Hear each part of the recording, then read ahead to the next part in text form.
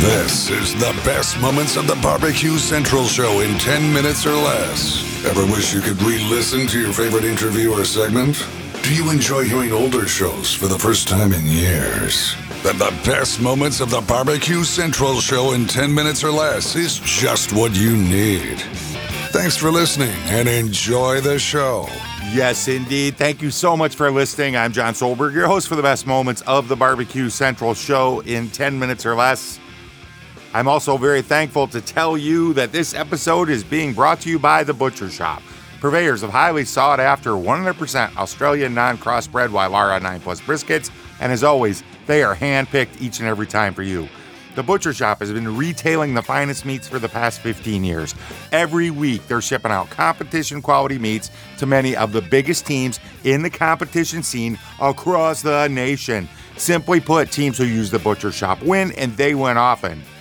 So you're not a competitor, but you still have an eye for the finer cuts. Great news. The Butcher Shop is shipping some of the finest prime, dry-aged Australian Wagyu and Japanese Wagyu steaks to people just like you and me who aspire to be the kings and queens of their cul-de-sac. The Butcher Shop always has Berkshire, Compart Duroc, Allegiance Duroc, and Prairie Fresh all-natural pork in stock. And again, it is handpicked for you each and every time. Now, you might be saying, John, all that sounds great, but I'd like to try something exotic. Well, rest easy knowing the Butcher Shop can get you your next elk steak or camel roast. They're going to ship it out promptly.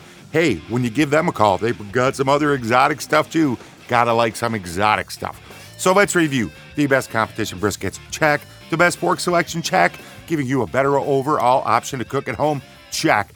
Give the Butcher Shop a call today. 850-458-8782.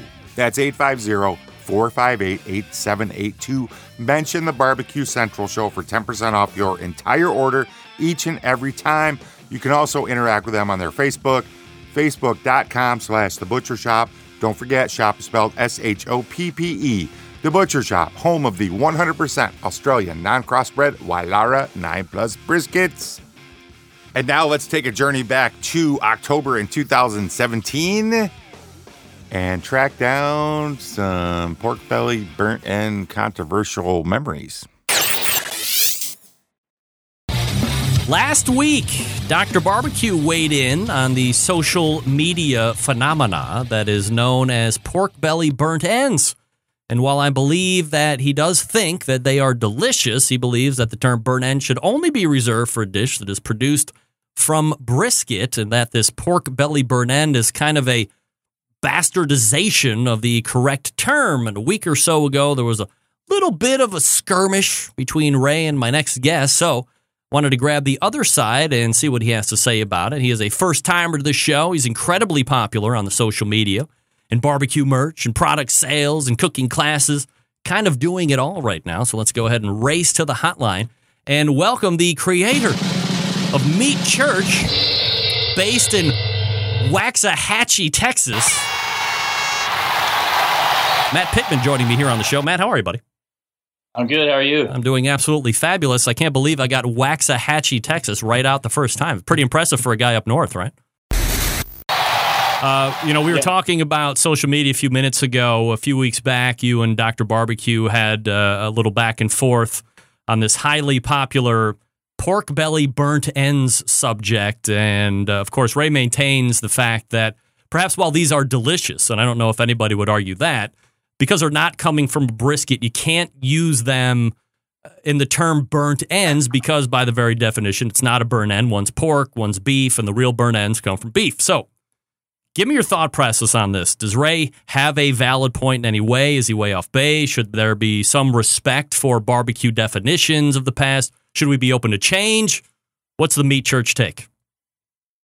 So, everybody's entitled to their opinion. I don't think he's right and I'm wrong, or vice versa, and I'll get to that in a second. But let me say first off, I am a purist. I'm a historian guy.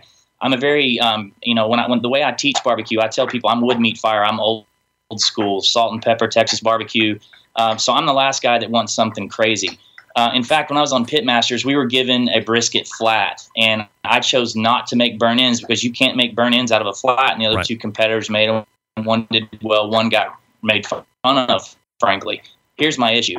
So first off, Ray is a little controversial and can be known to be a bit of a jerk at times, and that's fine. He's earned his right to do that. Well, let's back up. So 2 weeks ago, I did pork belly burn-ins on local news channel. Someone posted the video. Someone tagged Ray and said, hey, he wouldn't agree these are pork belly burn-ins. And Ray chimed in and, gave his piece. And I said, well, hey, I feel like the Meat Church congregation's a big group. I've got a voice, and I think it's finally time to kind of step up against him and say, Ray doesn't get to make the rules. And what I mean by that is he doesn't get to decide what things are called going forward. I'm not calling it a burn-in. I said there I can see it both ways. In fact, that weekend I made a dish called pork belly with jalapeno relish. I didn't call it a burn-in. But I explained to him, and he's yet to address this, I can see how you take a big piece of meat, you cook it, you cube it, season it, sauce it, put it back on the pit in the method of a burn-in, kind of like a chicken fried steak, and you use chicken fried breading on something else like chicken fried bacon. I'm referring to it as a method. So I can understand why people would want to call it a pork belly burn-in, and I have no issue with it. I personally have called it both. I've been cooking pork belly for years. My buddy Travis Heim here in Fort Worth makes a pork belly burn-in that's extremely popular, probably landed him on the Texas Monthly Top 50 this year.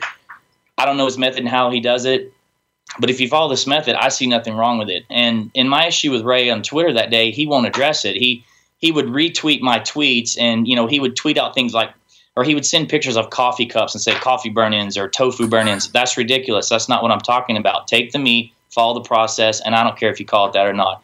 But at the end of the day, the country's spoken. I think it's pretty obvious what they're called at this point. Just go to Google and type it in. Is there a traceable history that you know of when pork belly burnt ends were introduced? Has someone been given or taken credit for the item? Well, I'll tell you what I know. So Travis Heim and I, we used to have lunch and talk pork belly all the time. We both cooked it a lot. He opened a trailer and started selling bacon burn-ins, and I'd never heard of it. I've since saw that someone might have been cooking it previous, but he's the first one I knew that was doing it around here, and it is extremely popular in Texas, particularly in Fort Worth. I mean, he is very, very, very well known for it. They're iconic, frankly, at this point. I don't know his method. I know my method and why I'm okay calling it a pork belly burn-in because of how I'm doing it. So, Justin, just to recap very quickly, it's more of a method versus anything else in your estimation. Yeah, I mean, when you're cooking brisket burn-ins, they come off the point, the fatty part, right? So the idea is you cook this brisket till it's done, then you take the fattest part, you cube it, you season it, sauce it, put it back in the pit to continue to render that fat out. Well, pork belly is even fattier than the point on a brisket, right? It's like the fattiest meat you could ever eat in your life. So, when I heard the term, I thought it kind of works and went with it. But now, like I said, you look on social media now and it's all over. So 2 weeks ago, I was on record saying, I don't care what you call it. I don't care if you go one way or the other. And then, now I think I'm going to stake my claim and say we're going with it. So here's my opinion. You're a very creative guy. You have a lot of great ideas. You've proven out success in business here. Isn't there something cooler that we could call these things other than pork belly burn ends? For instance, swine cubes. What about swine cubes? Doesn't it have a good ring to it? You want to find out what Matt had to say about swine cubes and other things? Head on over to the bbqcentralshow.com. Link in today's show notes will take you to the complete episode. There's a lot on the front of this segment and the back of this segment, all Matt Pittman. Get to know Matt on the front end of this before we get into this segment. Pork belly burn ends weren't around before 2017. They're not really that. It's a new phenomenon. But anyway, back in the day, those phenomenon things, they took some skill. Kind of not like today. That's a whole nother story. Hey, thanks so much for listening to the best moments of the BBQ Central Show in 10 minutes or less. Until next time, I'm your host, John Solberg. I look forward to talking to you again soon.